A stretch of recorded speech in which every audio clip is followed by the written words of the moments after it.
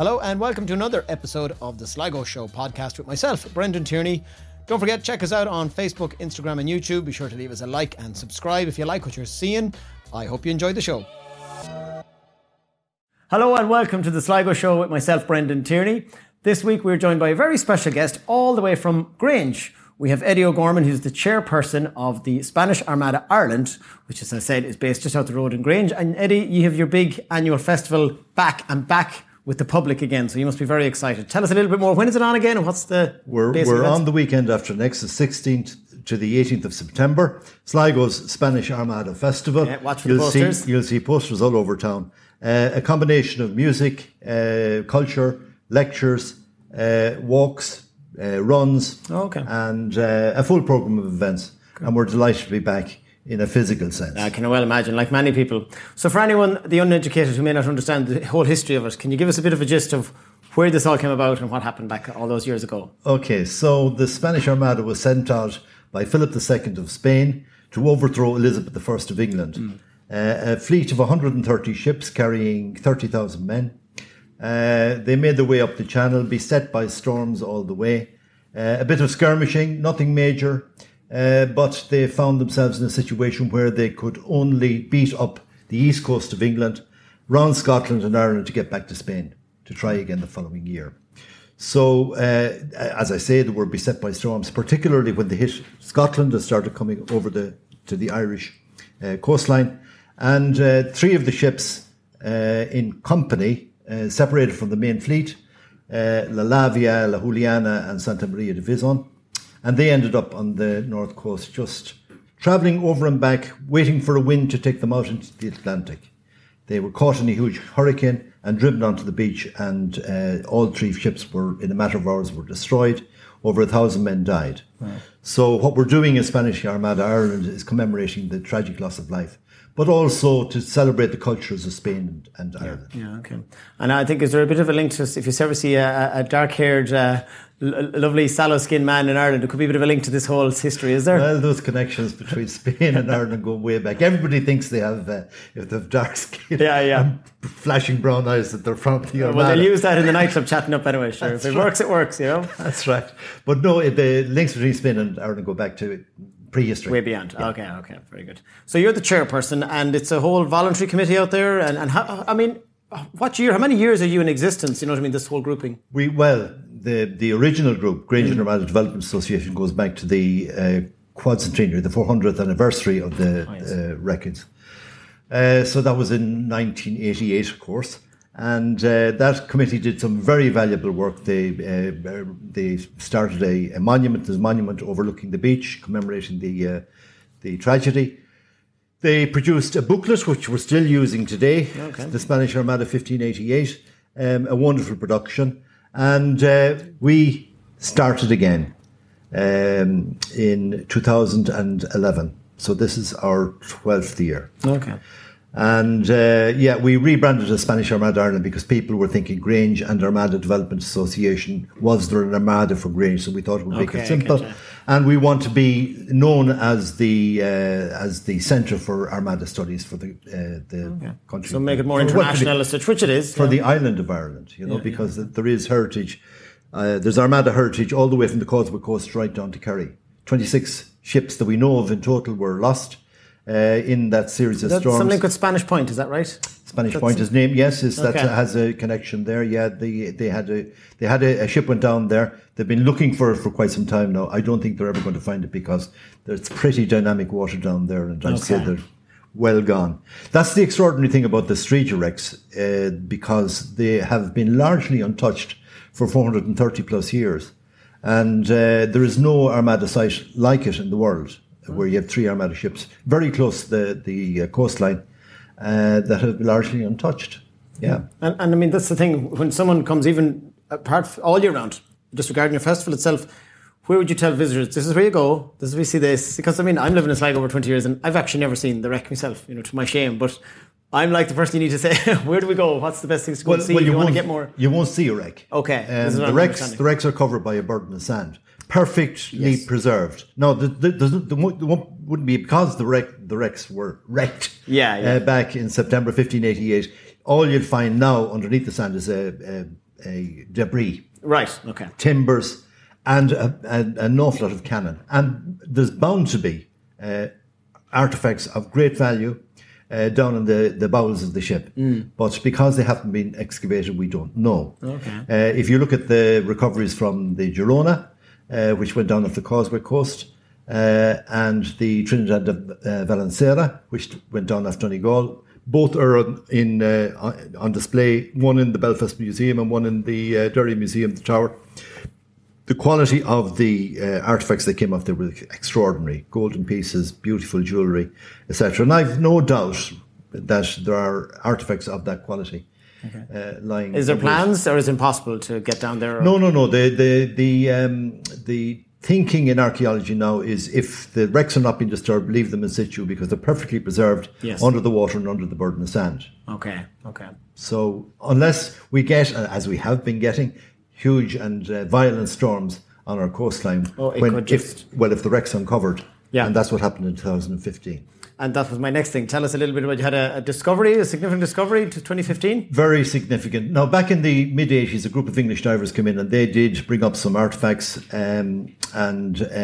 but the government came in and said no more work can happen on the site until such time as we've reviewed the law on recoveries from wreck sites in Ireland. And in fact, the legislation that arose out of the case that was taken by the English divers against the state dictates the policy with regard to the ownership of wrecks in Irish water. Oh, okay, so that changed everything. That changed everything. Okay. So in 2014 and 15, we've had a lot of disturbances on the site.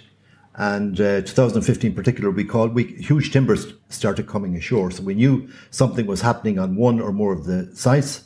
We called in the Underwater Archaeology Unit, which are part of the National Monuments Service, and who are great friends of ours. Yeah.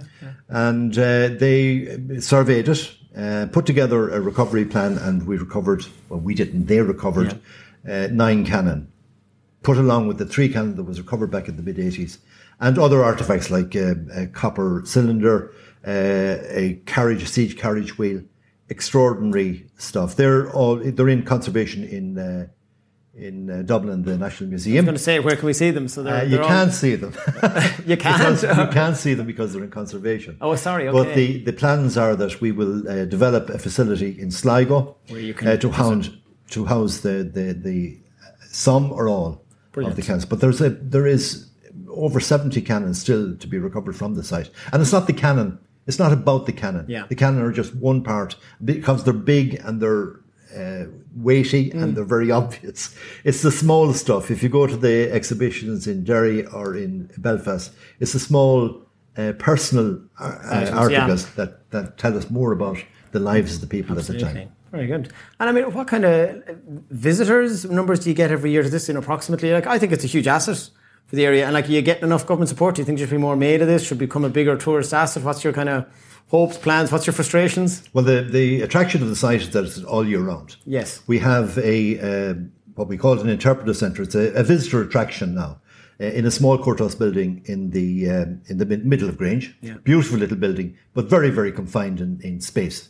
If you put one cannon in there to go from one wall to the other, so it's just not going to work. But we have a feasibility study in progress, which will be reporting in a month or so, and that will tell us how to advance the project into a much bigger visitor. Oh, brilliant. So there's big plans ahead. We will have to wait for them to report.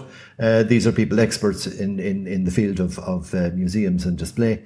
So we'll take their advice and go from there. But it's a big project for a small community. So we very much need the support, as we have gotten to date from Sligo County Council, from the Department of Heritage. Now, when I said the Department of Heritage, it's art, heritage, culture. It's getting added on. Let's call it heritage.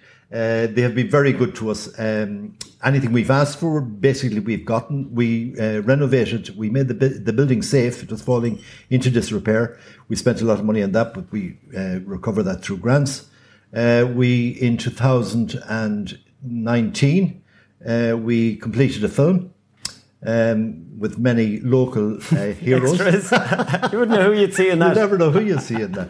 25 minutes, and it tells the story of Francisco de Cuellar, who was the most famous survivor of the Streeter wrecks, and wrote a brilliant, thrilling, exhilarating, swashbuckling account of his time in. Oh, right. I didn't know he actually. Oh, okay, sorry. Yeah. I'm totally ignorant to an awful lot of this, so that's interesting. That's why I wanted on. Well, tell us a bit there more you about go. it. In this little booklet, there's That'll a translation of his. And that little featurette is available online as well, I presume, or through your website, the little docudrama that you shot? The docudrama is available for download on our website. Okay, so if anyone's kind of gone, modern day, give me a little video, give me a gist of it, then I'll come and see. So they can see all that on your website. And what's the website again?